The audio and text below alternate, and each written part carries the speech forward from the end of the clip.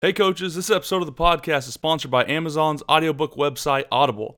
Audible is a monthly subscription for audiobooks. They've worked with us and are giving you coaches 1 month of their subscription site and an audiobook of your choice absolutely free.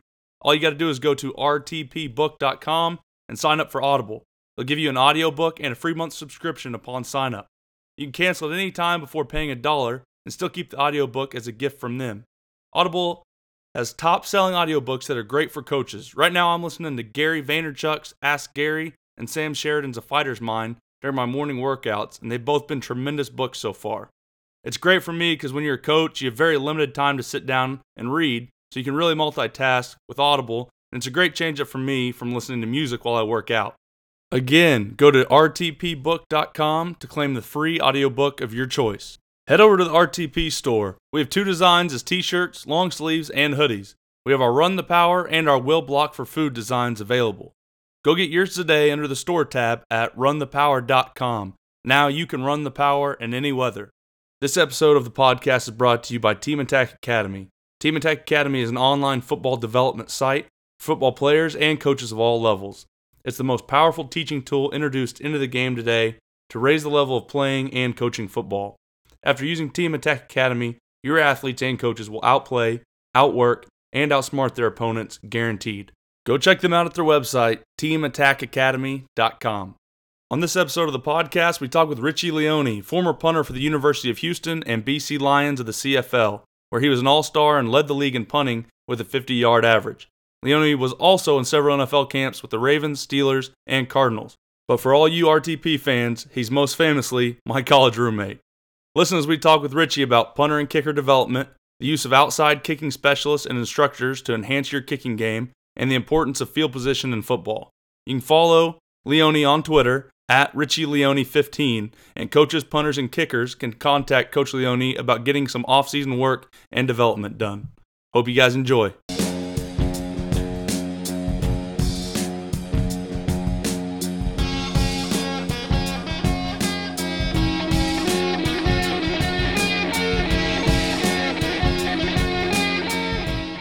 All right, sweet. We've got Richie, and I'm going to say it wrong because I don't know that I ever learned it for sure. Is it Leone or Leone? Because I think we made fun of you for it all the time, and I don't think I ever learned it. So how is the correct back from the native tongue of the last name? Well, it's your show, so you can say it however you want. I thought our friendship was greater than that, but yeah, it's Leone. As you know, I'm Italian, and it's always been Leone. It's been Leone. Now, what about your name? Is your real name Rowdy? Because one time I think I read an article about you. I'm not trying to bring up stuff that happened in 2010, but I think I read an article one time that said your real name is Raymond. Is this true? It's not Raymond. It's not Randy. It's really Rowdy. So, that's, I think at one point Houston actually put out that it was Randy, and I don't know where they got it. That's not in my name, not my middle name, nothing, but they put out Randy Harper. So, but props to Bassity for changing that for me. And Bassity also put in my one catch against Vanderbilt. So, big ups to Bassity, another Oklahoma guy.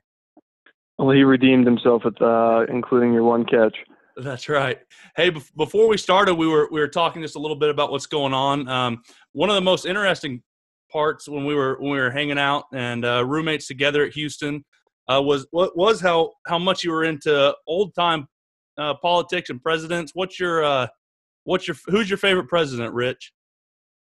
Of all time, you know this, John Fitzgerald Kennedy. JFK. That's right. Yeah. But yeah, I don't like to get too much into politics, Don't want to ruffle any feathers with the listeners. I'm trying to become, the first recurring guest on this podcast, and I'm a real man of the people. So fair enough. I think we'd love for you to be the reoccurring guest, man. That'd be awesome. But we're excited to have you on and talk a little bit of football. So we'll just kind of get to that. You grew up, you were in Roswell, Georgia. Then we went to school in Houston together, where you were a punter there, and then you went on to be in both the CFL and the NFL. So can you just kind of expound on that and kind of talk about your rise up up to that and what you're doing now. Yeah, I went to Houston, played 4 years there, and then, I guess, 2018? I guess, when I first initially was in an NFL camp, I signed with Baltimore in 2014, and for the past 4 years, I've been kind of here, there, and everywhere, living out of a suitcase, just trying to live out the dream. It hasn't worked out here and there. My first stint in Baltimore didn't work out, and then I was lucky enough to get a call to go play up in the CFL. And not knowing anything about the CFL or Canada, I was a little hesitant, and ended up being one of the best decisions I ever made. I played 2015 and 16 for the BC Lions out in Vancouver, and I really, really enjoyed it. Played 2 years and had 2 really good years punting the ball. I actually kicked field goals as well because of the import ratio rule. I don't know if you guys know anything about that. No, I don't. What is that? But so since it's the Canadian Football League, they institute some rules to promote having Canadian players on your team, create a little incentive, I guess. Sure. And so as an imported player, as an American myself, I had to be both a field goal kicker and a punter. So I had to do all the kicking as an import because I wasted an import spot where you could use, and there's always Americans that are playing quarterback, left tackle, linebacker, there's always one Canadian defensive back. It's really interesting how they do it. There's pretty much designated places that have Canadian starters. Like there's always a Canadian center because, I don't mean to offend any centers out there, but center's not as important as a left tackle. Am I right? Sure. Yeah. That's why, that's why they get paid the big bucks at left tackle. Exactly. Like Sir Vincent Rogers, who was a fellow University of Houston alum, made a really good name for himself playing left tackle up there. He was named Lineman of the Year 2015, I believe, and he's been doing really good. So there's only X amount of American starters that you can have on your roster. That is I don't know the exact numbers, but you have to have, there's always one Canadian receiver out of the 4, and then, such and such. Huh. Yeah, I didn't know those rules. I knew there were some rules, but I didn't know exactly how much. I did know that you were kicking, though, as well. I remember, I don't know if you won the game or you tied the game. It was like a 56-yarder, at the very end. Yeah. And was that a team record?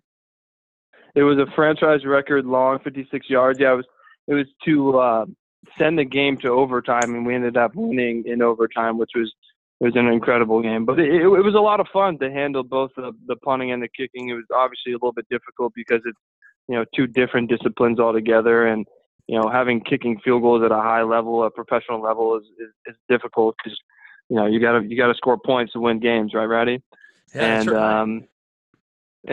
But yeah, so then after 2 years up there, I signed with Arizona and ended up not working out down there. I got cut after the last preseason game, and but now I'm still chasing the dream, thinking about going back up to Canada and making a career out of that. But only time will tell the next few weeks.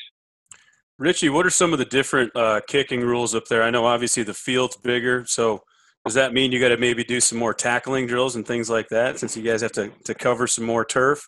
What are some of the different rules they got up there, man? No tackling drills, but you're right. Longer and wider field. You can actually score a point from punting the ball. That was the one I wanted to ask you about. Yeah, so that's called the Rouge. And the story behind that is it's a single point. So in CFL football, there's no fair catches. So every punt is returned. And also there's a 5-yard halo rule, which is really, really strictly enforced. So, like there's the NFL rule, it's like 2 yards, but guys always get within like an inch of guys when they're screaming past them when they make a fair catch, right? Right, just but basically don't 5-yard. Yeah, it's 5 yards though, and it's very difficult. So you emphasize more of a line drive kick rather than a high hanging ball when you're punting. The field goal posts, of course, are at the front of the end zone, which is the end zone's 20 yards.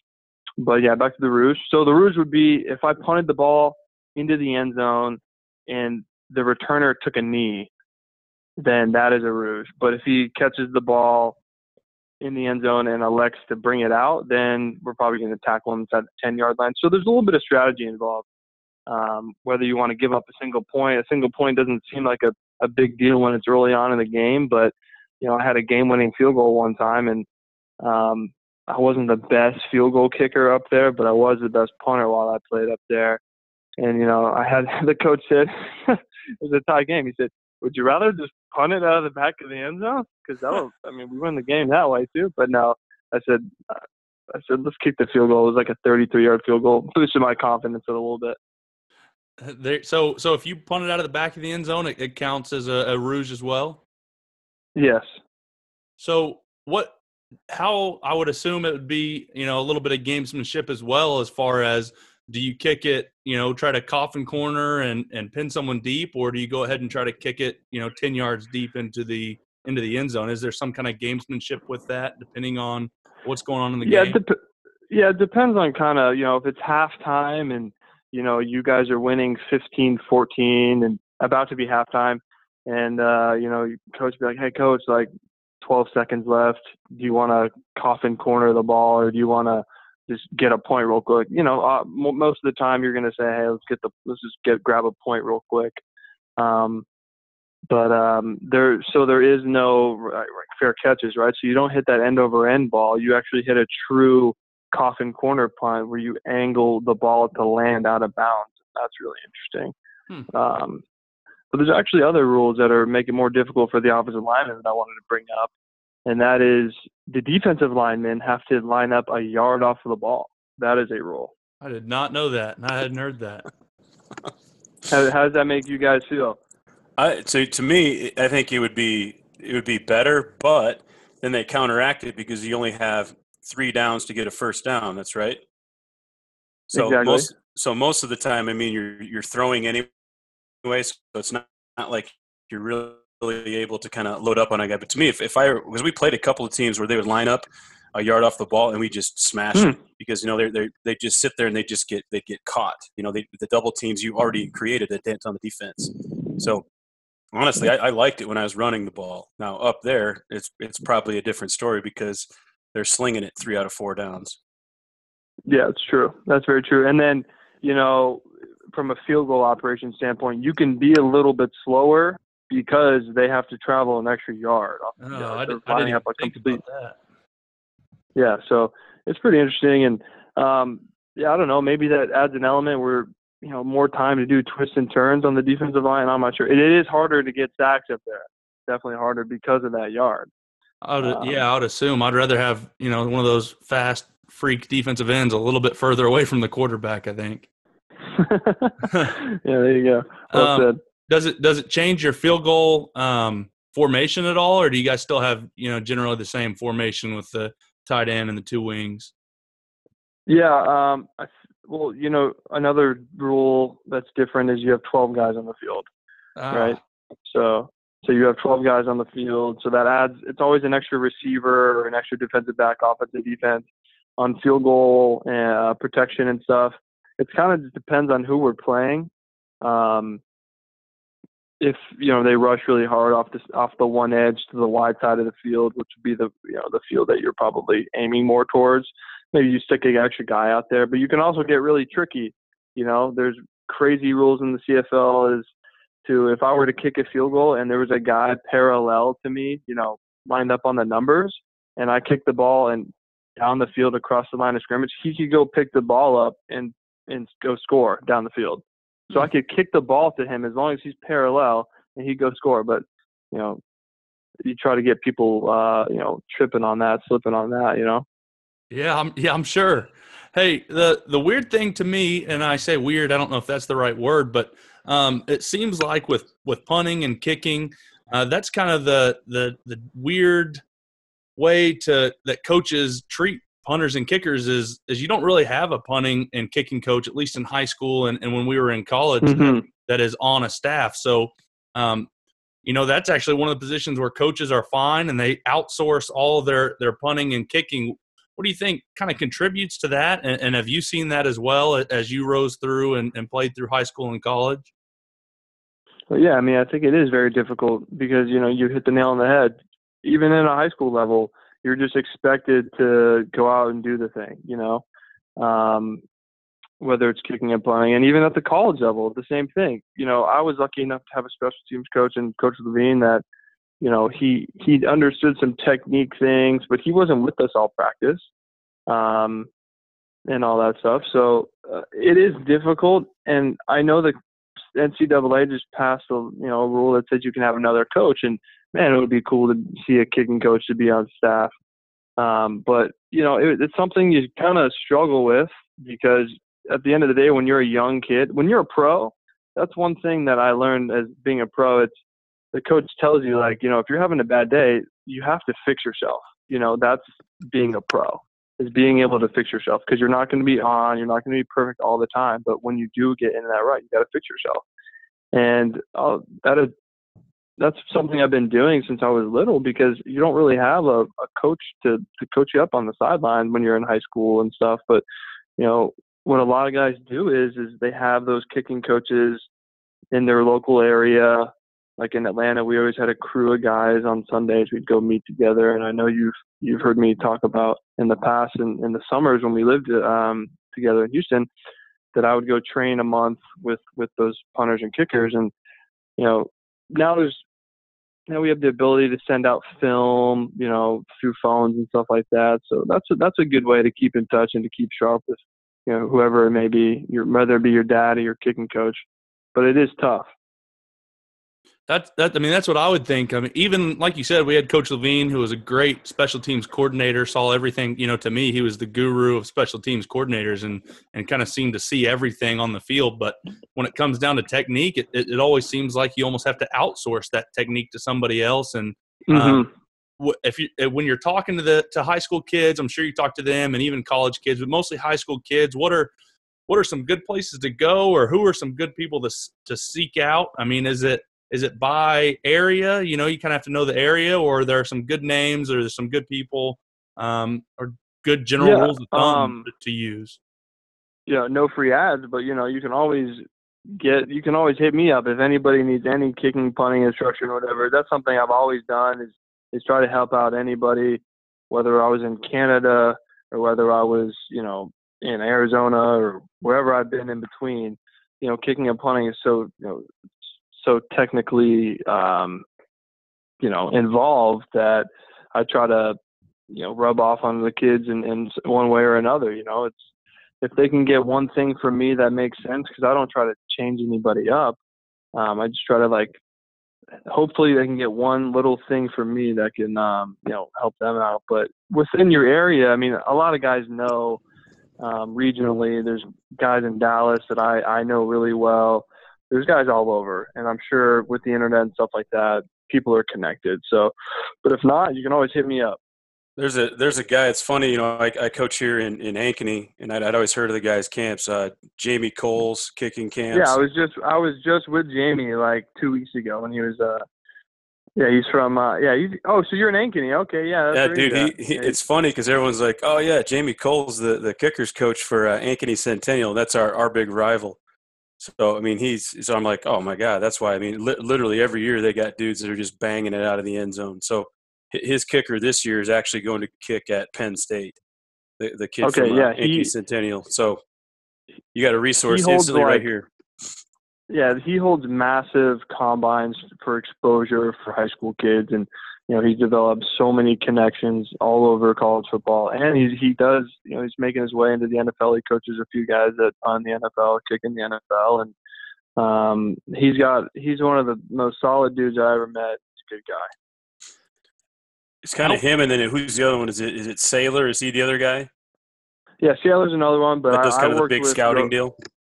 Yeah, I grew up working with a guy named Mike McCabe, he's out of Birmingham now, and he does a lot of not so much combine stuff as much as just one-on-one technique stuff. How important?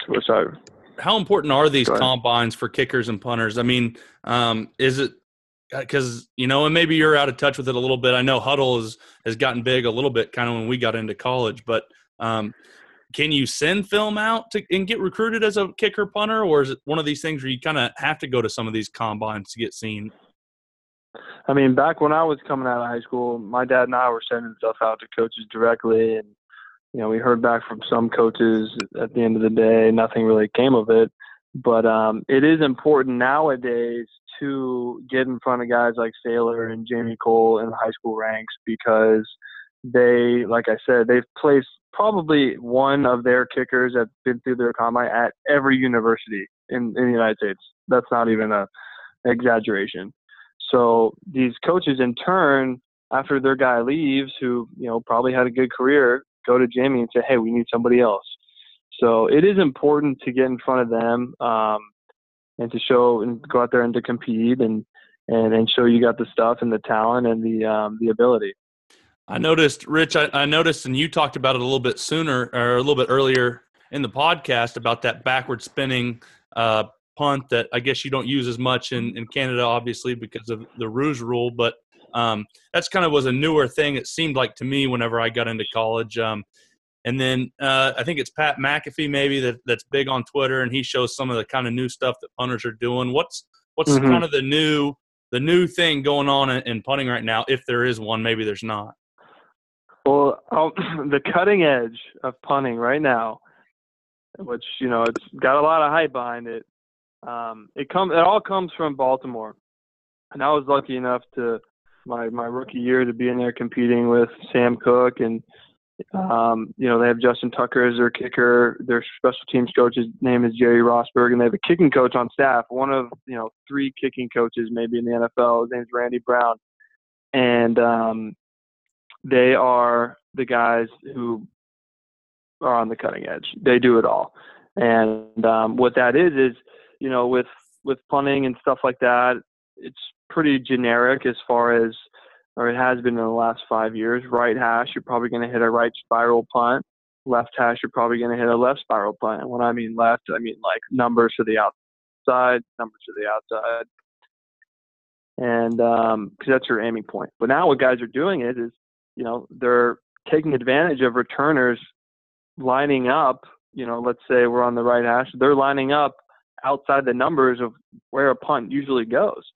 So there's so much field out there to the left that guys what they're doing is they're acting like they're punting right. And then, Sam has these hips that can contort like no other. He drops the ball a little inside. It's a real low line drive ball, but it peters out, let's say 51 yards, and that's all net. So it's really interesting what guys are doing with little things like that. Johnny Hecker in LA, he does a lot of that stuff too. He's got a big leg. It's pretty interesting stuff. Is that some of the stuff you guys kind of just, work out on your own? Did they ever ask you to rugby kick, or were you all pretty much just a straight kind of pro style punter? Well, in college, you see a lot of the rugby stuff because the rules are different in college and the NFL. Because college, you can snap the ball and everybody on your punt team can run down the field. Whereas in the NFL, your gunners are the only people that can be past the line of scrimmage before you punt the ball. You got to – yeah, exactly. So as far as the college stuff, I did a little bit my freshman year, the rollout stuff, but, and it's effective, but I wanted to be a pro punter, and so I worked really hard at the prototypical punting that you see in the NFL. So I didn't really do much of that after my freshman year. We had shield punt at Houston, Richie. I'm just kind of curious, when you're back there, you're about to punt, and obviously now you've been in a pro style punt, being in the pros. So is there any difference as far as the vision that you have when you do have that shield in front of you? Is there any extra nerves from them being that close as opposed to pro style, or do you not really notice the difference as a punter? I don't really notice the difference. You always have a PP. There's always one guy, in the NFL that's your PP, and he stands a little bit closer to the line than a shield would. But I definitely felt good. Shout out to, I know these guys listen, to Ty Cloud, Amin, and Kevin Force. Those guys all served on the shield, and they did a great job. They did, and it was the worst job in history. Nobody wanted to be on the shield. Rowdy probably did it in practice one time and was like, I did that terribly on purpose because I never want to be in that position in a game. That's exactly right. No one wants to be on the shield. Nobody. Hey, you guys just stand there, and we're going to let guys run a 20-yard start. Yeah, have like a and hit you 7-yard head start. It's crazy. hit you as hard as they possibly can. But we're worried about player safety. Yeah. But, yeah, seriously. Hey, Rich, so at the high school level, you worked with some of these high school kids. What are some of the indicators that a kid has a chance to be a good punter? Is it flexibility? Is it what are some of the things that you kind of see that kind of tip you off early that a kid has a chance to be a good punter in the future? This probably might make you chuckle, but athletic ability. And I know that's kind of funny when it comes to being just a punter, but, if somebody can naturally – just punt a football and spiral it. I mean, I think that's a good demonstration of being pretty athletic. And, when you're in high school and you're trying to get the attention of college coaches, what the coaches look for, they look for the big leg. If they can hit the ball far, and where you get into the pro level, they don't look as much as the big leg as much as can you do it consistently, right? So having a big leg, hitting spirals in games, that's what's going to get you looked at.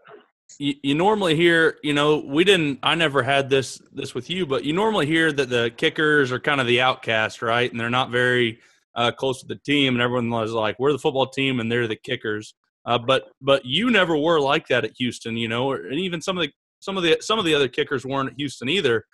So what's your advice maybe to those kids and maybe to the coaches as well to help these kickers not to be a part of the team and not be like, we're the football team and you're the kickers over there, because you were never like that while we were at Houston.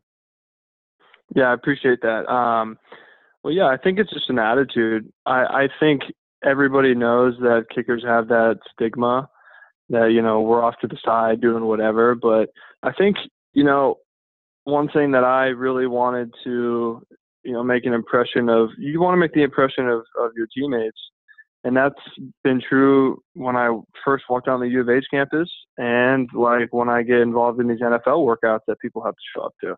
You want to show these guys that you're working hard, that you're coming, first in sprints and you're getting extra work in and you're doing what you're supposed to be doing. You're going the extra mile, because that's how you get that stigma off of you, is that you show these guys that you're willing to work hard. They have to trust you at the end of the day, and so that's one thing that I was lucky enough. I had a couple of roommates who pushed me and encouraged me to have that attitude. So I didn't necessarily have it innate in me, but I was lucky enough to be around some good guys.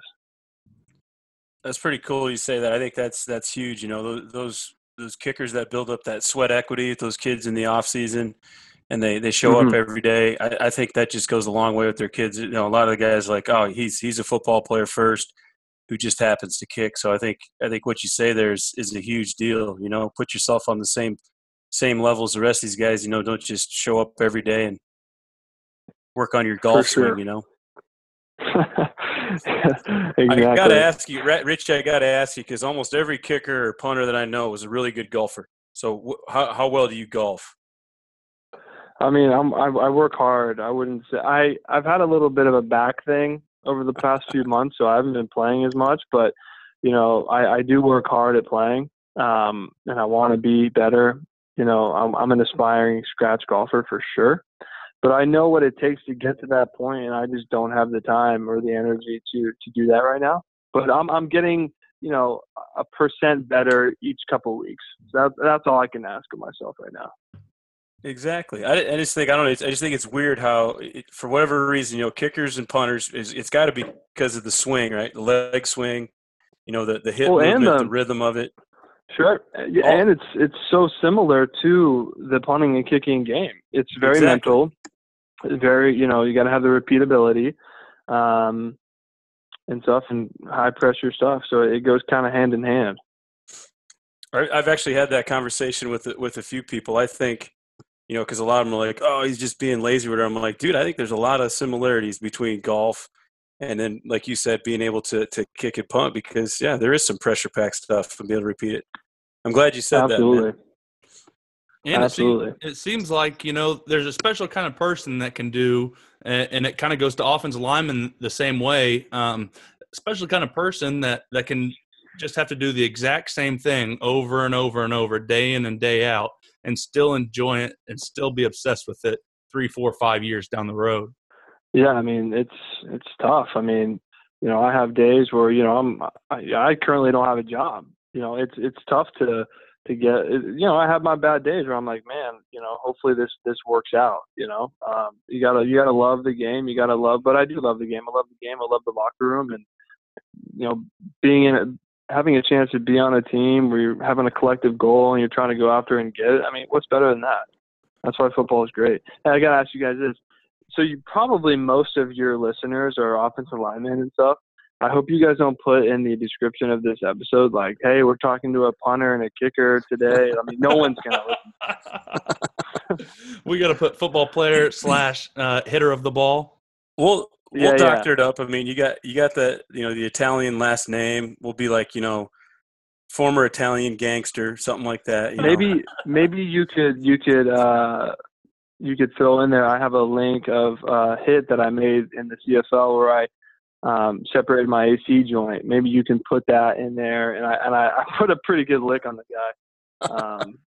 All right. I jogged off the field. It didn't look like I got hurt at all. But hey, that's 9 times out of 10. That's the coolest part. When you're injured, you just got to jog off like nothing happened. Yeah, I was like, holy shit, that's how people really feel on a daily basis. No, I would play scout D line at the walkthrough portion of practice in the CFL often, and man, I took great appreciation to how athletic and how fast things move up there.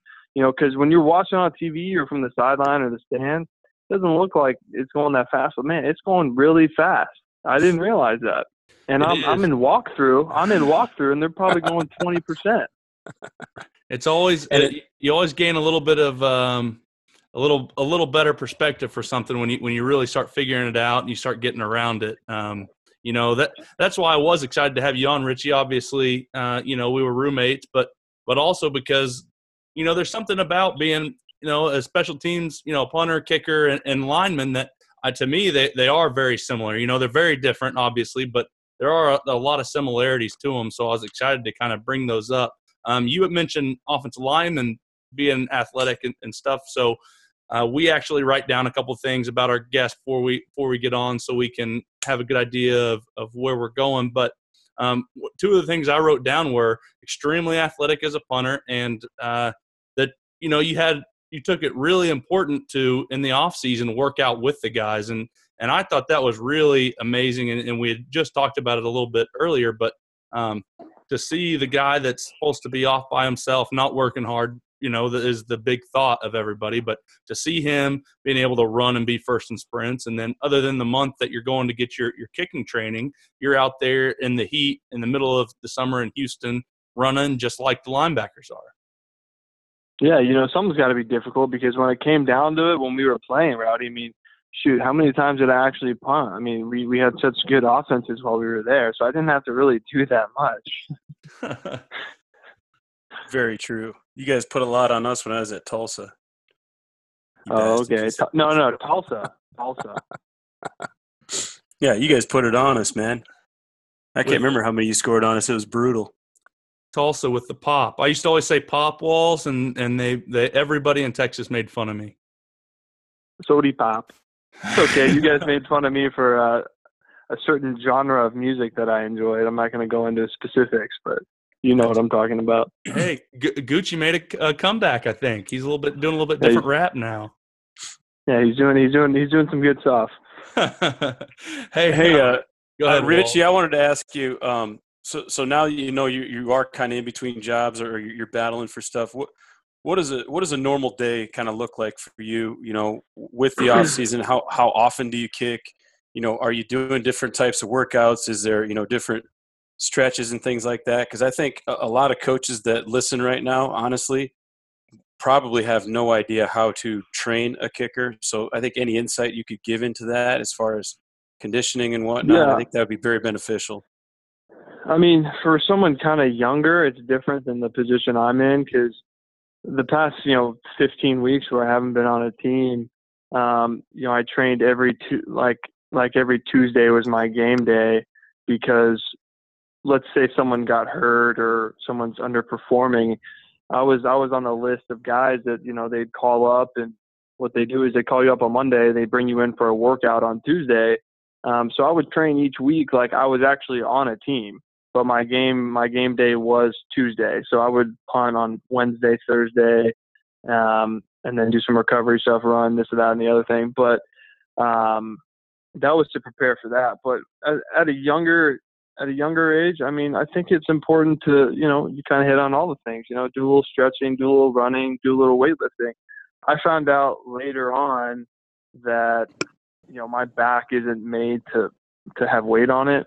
I have what's called like long spine syndrome. So I just can't support squat weight, but I do other things like belt squat, this, that, and the other thing. I think that's better for guys. It's not always, there's a time and a place, right? So if you're in off season, you're trying to gain muscle, you're not really punting as much as you are emphasis on, running and weightlifting. But also as a punter and a kicker, the most important things are the drills you do, the little things. When you're a punter, catch and mold, practicing your drop, this, that, and the other thing. So those are just as important, especially at this time period in the winter, to just do your because it's cold outside. A lot of the places you don't want to be punting. You do your drops and do your drills. Browdy can attest to the fact that I would ask him to throw me balls or Dave to underhand me little snaps so I could practice my drop because that was more important than actually going out there and punting, especially in the off season when I'm trying to, put on some mass, get stronger. But you got to stay limber at the same time. So I would encourage guys to encourage their players to practice the drops as well as the stretching and stuff like that, a little yoga. So what and maybe this is too broad of a question. I don't know. Obviously, I'm a little bit ignorant to the position, but when you are telling these coaches, hey, work on with these guys in the off season on their drops, what should you be looking for as a punter on these drops for a high school kid?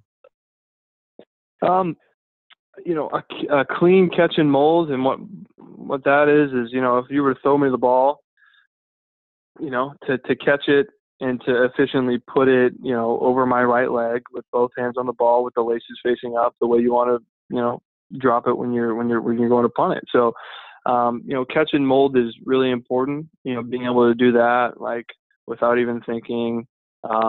That's where the muscle memory, and that you can do 10,000 of those in a couple weeks. When you do 10,000, it's muscle memory, and so you start there, and the catch and mold, and then working on your steps, being small, compact, not too long, depending on body size, little stuff like that. You just want to be efficient. There's a bunch of resources out there for guys to learn how to, the proper drop, proper height, this, that, and the other thing. So I would encourage guys to go on YouTube or to call me. Call Richie. That's what I would do. That's what I'm doing right now, calling Richie to ask, hey, is there a way that when you do drop it, that it bounces up? Is it supposed to bounce a certain way, or does that not make any sense? Is that a dumb question? Oh, it's actually a really good question. And everyone's kind of different. Everybody has different philosophies. But at the end of the day, I think it's all a little happy medium, a little bit flat to a little bit nose down. So when the ball hits and it comes straight up or bounces back a little bit towards you, like the front of the nose bounces first and then comes back, I think that's the best way. You can hit some of your really, really, really, high balls, really high hang time balls with a flatter drop. I think you get a little bit more distance with the nose down a little bit. So you just got to play with your happy medium. What's that? That's a good question.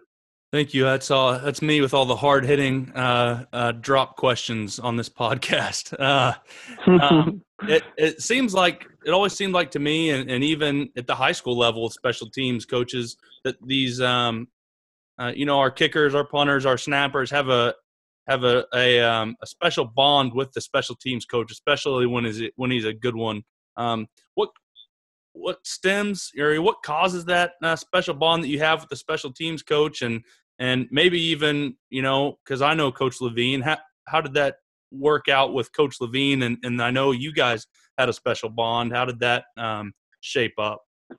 I don't know, probably because those are the only coaches that like us, maybe. I'm just kidding. I don't think so. Yeah, I'm not sure. My high school special teams coach was great, too. He ended up being the head coach of my high school after I left. It's just, people take it serious. It is a third of the game. And I appreciate the guys who put that emphasis on there. And is it the high school coach? Is it Oklahoma that doesn't ever punt or kick field goals or anything? They just go for it on fourth down. Is that in Oklahoma? Arkansas, I think. Is that Arkansas, right, yeah. Pulaski Academy in Arkansas. Yeah, I mean, there's a lot of guys who believe in that philosophy. And you know what? Like at the high school level, it is difficult to have a good punter. It's difficult to have a good kicker. But if you have both those things, it's very valuable. And, I think it could be a real weapon, right? Because not every team – I remember in high school when I was playing, I was pretty freaking good. And we would play guys who had linemen kicking off and, didn't have anybody to kick field goals. They just go for it. So, and I think times are changing and stuff, and more guys are wanting to kick and punt. So I think that is changing. And I hope each school and stuff will take the time to really put a lot of emphasis on special teams. I couldn't agree more. I just think that there's so many weapons, especially in the high school game. I mean, for number one, you're kicking from the 40-yard line. I mean, it's such a weapon to have a kicker that kicks it into the end zone every single time. The ball is going to be at the 20-yard line. You don't have to worry about really coaching up your kickoff team very often. So I think that's huge.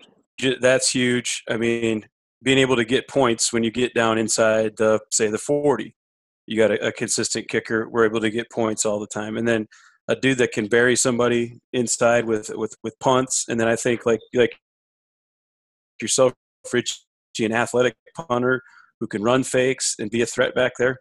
To me, it just creates a whole extra set of headaches for coaches to have to prepare for on weekends. Those guys hate that stuff when you have to prepare for all these fakes and they got a kicker that can blast it, or he's a really good onside kicker, or he's a really good sky kicker.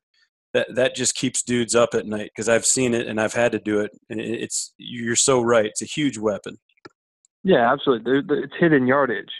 There's an NFL stat that says if I were to punt the ball and they fair caught it or whatever on the 10-yard line, their offense has a 10% chance of scoring, and it increases with every yard. So 20-yard line, they have a 20% chance of scoring. So you always want to create a long field for your defense to defend.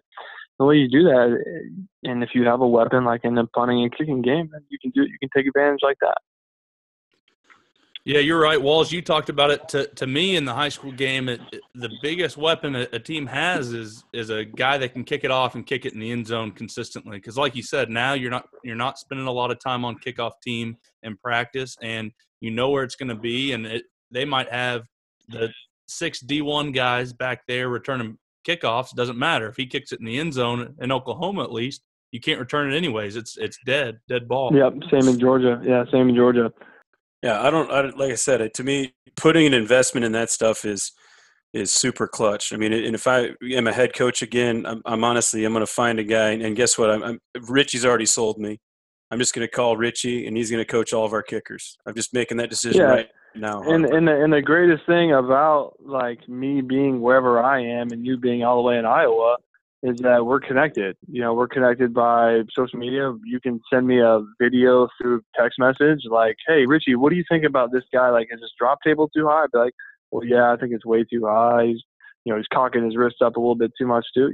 So it's really easy. And I definitely want to make myself available to do that. When I was living up in Canada, we would go out to high school practices all the time. And I tell you what, that is an interesting thing. You guys would laugh to hear this. So the first time I ever went out to a high school, we did it. We were surprising a team. We bought them like new jerseys or something like that. And so we show up and we're like, yeah, like what's going on? We're at practice and talking to the coaches. And so I was like, so where's everybody else at? And the coach goes, yeah, you know, like some kids, they just didn't feel like coming today. And I was like, wait, I was like, huh? What? And you know, the accountability, it's so different up there, you know, because could you imagine like not showing up to a summer workout? Like that has implications on like during the season, but you're in season, just don't decide to show up. Like it's a different beast up there. And that's what, you know, hockey's king up there. Sure. But, the accountability and the way the programs are run in high school and stuff is so different. I was really shocked by that. Yeah, Vancouver's got a game tonight. We expect them to go to football practice? Come on. The Canucks are playing, eh? Hey, you talked about film. You talked about film, and kids get to send you some film. And I know we used to film a bunch of different ways in special teams in college, but if you were going to get film from a kid, and I hope all the kids send you stuff because, you know, you're a great guy, but a great punter obviously as well. But what are some of the most important angles of film that a punter could get? Well, I think, you know, if you're on field with a guy and let's say you're doing some punting, I think there's benefits to being, you know, let's say to the drop side, if he's a righty, then to be on the right side of him, like, you know, 5 yards in front, you know, to the right side of him. But I like my favorite film is just from the front because I can tell what my steps are doing. I can tell if my drop's getting outside my hip. I can tell a lot of things from that. So if you have, you know, if you're doing stuff, you know, without the team and a punter can get some film of him just doing some practice punts or whatever, just someone just walking towards somebody, I think that's the best way to do it. You talk about steps. Do you ever use like a yard line to judge where your steps are in the film? Yeah, like if you're going across the field, I mean, definitely be on like a 5 yard line mark, you know, like a solid line. Because what I do, I have my steps and stuff figured out. You know, I start if I'm directionally right punting, I'm going to start on the left side of the line because I offset a little bit when I have a snap, and then I finish on the right side of the line because I'm, you know, walking right and vice versa going left. But yeah, you don't want to walk straight, you know, because that's not natural. You'd have to walk duck-footedly to walk straight. There's a little bit of a crossover, but there's a happy medium with that crossover when you're crossing over with your feet, and that just happens naturally. And but at the same time, you can't be duck feet walking. You got to be a little athletic. I gotcha. Well, Harper, I'm learning so much stuff right now. This podcast is just nuts. I'm telling you, I'm kind of blabbering a little bit. I mean, there's a lot that goes into it, and you know, I think you know, I definitely want to make resources available to people, and I think you know, there's so many good coaches out there that aren't going to just change you and make you like, you know, cookie cutter. You got to do it this way. The best coaches, and this is like with you guys coaching offensive line, you're going to take what they do well and just tweak it a little bit, or just tell them to think about things in a different light or a different manner, and that might resonate with somebody. And if it does, then you're doing your job, right? That's exactly right. Just like you said, Walls. I mean, you know, we had a guy, Carl Johnson, on. He's a special teams coordinator in Carolina at a high school, and it's just something that a lot of coaches, like you said, Walls, just almost don't think about. Like they put it on the back burner, and then, like Richie said, it's a third of the game, but it's what's talked about, you know, 1/20th of the time. So it's something that a lot of guys don't know and like, can gain a lot of information. You know how many times there's 24/7 coverage of the Super Bowl right now. You know how many times they've talked about the kicking game? 0. Probably 0. Okay. Isn't that crazy? It is. Yeah. And I guarantee it could definitely come down to a special teams play. I mean, yeah, here or there, absolutely. I was just saying, though, I mean, the reason I'm saying, you know, this podcast is nuts. I mean, it's nuts, the number of guys we've already had on And literally every time guys come on, it's awesome to be able to just learn and absorb things. And you're sitting there and you're like, oh, I never even thought of that, or I never even thought of that. So that's why I was saying that. I mean, the stuff that you're dropping here, Richie, to me, it's good stuff. It's phenomenal. Rowdy, if Broken Arrow blocks a Jenks punt, you guys have an 87% chance to win the game. Anytime a team, and this is the NFL, okay? I don't know what the high school stats are, but if you block a punt, you're going to win the game. And no one, and that's thought of, like I said, 1/100th of the time when you'd think if that was the stat with run for 100 yards, guys would be doing whatever they could to run for 100 yards. But that's the stat for block a punt, and most of the coaches don't even think about it till Thursday night. Yeah, they don't put that up on the goal board, do they? Hey, if we win the turnover battle, we'll win. If we block a punt, we'll win. You never see that on the board. No, you definitely don't in high school, and that was something I learned so well from Coach Levine. That I thought he did a great job of is making it important, even to the regular guys that played a different position, and now they've got to also play on a special teams. That's sometimes the hardest thing to do is get that buy-in from guys that are offensive linemen, and now you want them to go play on your special teams. Well, he got that buy-in, and he helped, show the importance of that to the entire team. In every NFL locker room or meeting room I've been in, the whole team minus the quarterbacks stay for a special teams meeting. The whole team. Every single person. Well, I say they all play it, don't they? I mean, pretty much every offensive lineman's on PAT field goal. Every defensive guy is going to play on a special team. Larry Fitzgerald does not cover punts. Yeah.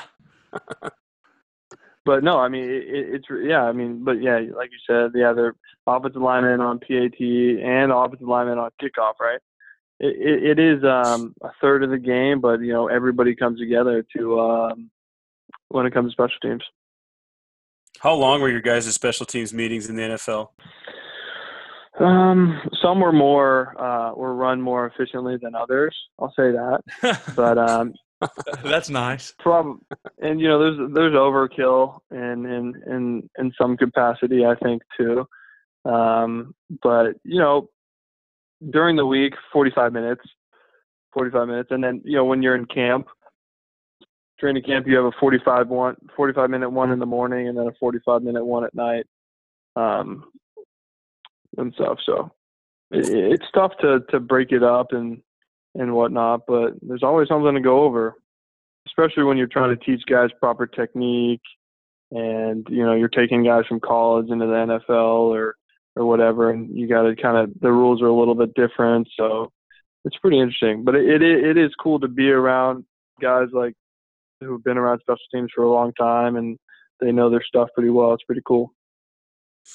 It is. Well, just kind of leaving you off on the last couple of things, Richie. If you could talk to a high school coach, and you're talking to two of them, but you could talk to a high school coach, a guy that doesn't know much about the kicking and punting game, and maybe even just as a person, a kicker or a punter. What would you tell these coaches to help these kickers and punters that maybe they don't know even the psyche that goes into it? They don't know much. They just want to get a good tidbit from this podcast of how to help out their special teams specialists. With their specialists, I mean, just offer up resources. I mean, a lot of these kickers and punters, they're gonna seek out their Coach McCabe's, their Coach Jamie Cole's, whatever. They might have somebody that they work with technique wise. I know there's a million different coaching styles, but I've only had one special teams coach that was a screamer and a yeller at me, and I did not respond well to that. That does not go hand in hand with kickers and punters at all. So I would, if there's coaches out there that do that, that's not a way to bring out the best in a punter and a kicker. And offer up resources, just be there for somebody. I don't know. It's very delicate, I guess you could say. It's like dealing with a golfer, a pitcher almost, because we are a little bit different, even though we're trying not to come off as different. So yeah, I just say I always had coaches that were hands off on me, and then that's when I performed my best. So yelling, "Come on, make the kick," doesn't help a kicker any. Yeah, when you got the whole team standing around screaming at the person in a pressure situation, and you're squirting water bottles at them, like that is. I've talked to a lot of guys, and people are like, "I can't believe people do that. That is just outrageous." You're not. No, it's not working. Not helping. Helping. You say that the screamers and stuff aren't good for the specialists. I'm sure there are a few good coaches out there that are screamers, but from what I found in most of coaching, it's not good. It's not really great at any position. There's a time to raise your voice and maybe to scream, but for the most part, kids don't react to that real well in general. They want someone. You said it about specialists, but it's really about any position. Kids want someone that cares about them and someone that wants what's best for them, and very rarely is that screaming at a high school kid. Mm-hmm. Yeah, absolutely. And people say, well, if I'm not yelling at you, then that means I've given up on you. And I'm like, well, yeah, I don't know. That's not what I believe. Just coach me, all right? That'll be good. Yeah, hands-off approach. Seek out people that can help you with technique. Be disciplined in doing your drills, because the drills are the things that take you from, this level to the next level. That's really what it is. It is the little things that add up. And then, I'm a big believer in that. And then the last thing, Richie, I just wanted to. It's kind of something I ask everybody, and it might gonna be putting you on the spot a little bit, but you've been around football a lot. You've watched, I'm sure, just millions of hours of film. When you do watch, you see an offensive line, which they're hard to watch, I know, but when you do see an offensive line, what would they be doing that was really good that would make you think highly of them or their coach? I don't know. I see a lot of offensive linemen hustling, man, and I tell you what, they hustle and they run by the kickers, and they get so mad. But a lot of the kickers and punters and offensive linemen are good friends, I think. I had the pleasure. My favorite offensive lineman besides you, Rowdy, is Richie Incognito, and I was out training in Arizona, and he was in my workout group, and that dude is an animal in the weight room. He's faster than me. He is faster than me. Seeing the work ethic and athleticism in that guy was really cool, eye-opening. We share the same name. He's actually junior. So he's Richie Jr. I'm Richard III, and so I used to call him Junior and kind of make fun of him in that regard. But he's in no way a junior. He's way bigger and scarier than I am. No, I mean I think you guys got good hustle, man. You guys got good hustle, good attitude. That's great. I would love to talk to Richie. He's the Richie Jr. He's one that I went to a clinic, and one of his coaches from, I can't remember where he coached, maybe at Miami, talked about how good of an athlete he was and how good of an offensive lineman and technician he is. So I'm sure that maybe I'll reach out to him. Maybe he'll be the most famous guy to be on the podcast besides you, Rowdy. Well, he'd still be the second most famous Richie in our book, man. Yeah, that's exactly right. That's all that matters. I appreciate that, guys. I appreciate what you guys are doing. I'm a listener. I don't even listen to music while I work out. I listen to podcasts only. This is a part of my arsenal. You guys are real, enlightening me, and it's good to hear from all these high school coaches around the country. It's been a pleasure. That's awesome. Well, thanks for calling in, Richie, man. I love having you on. I want to hear from you again. I want a Will Block for Food T-shirt. Okay.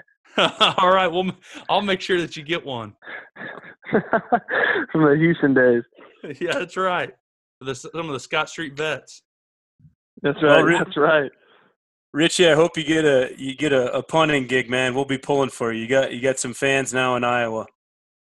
All right, appreciate it, guys. Good chatting with you. One love. Take it easy. Talk to you guys soon. That's going to do it for this episode of RTP. We want to again thank our sponsors, Team Attack Academy and Audible. Go get your free audiobook at rtpbook.com. Help grow our community by telling other coaches about Run the Power. And if you enjoy running the power, go get your shirt, long sleeve, or hoodie at runthepower.com. Also, if you have any topics or any questions you would like for us to discuss in the next podcast, simply rate our podcast and then leave a comment in the writer review section of the podcast app. This will help our podcast rating, as well as it'll allow us to answer the questions you all want answered. Make sure and go check out our blog at runthepower.com. Follow me on Twitter at Harper_Coach and Coach Walls at Coach Brady Walls. Run the Power now also has its own Twitter and Instagram, and you can find that at Run the Power. Hope you guys enjoyed this one. Talk to you soon.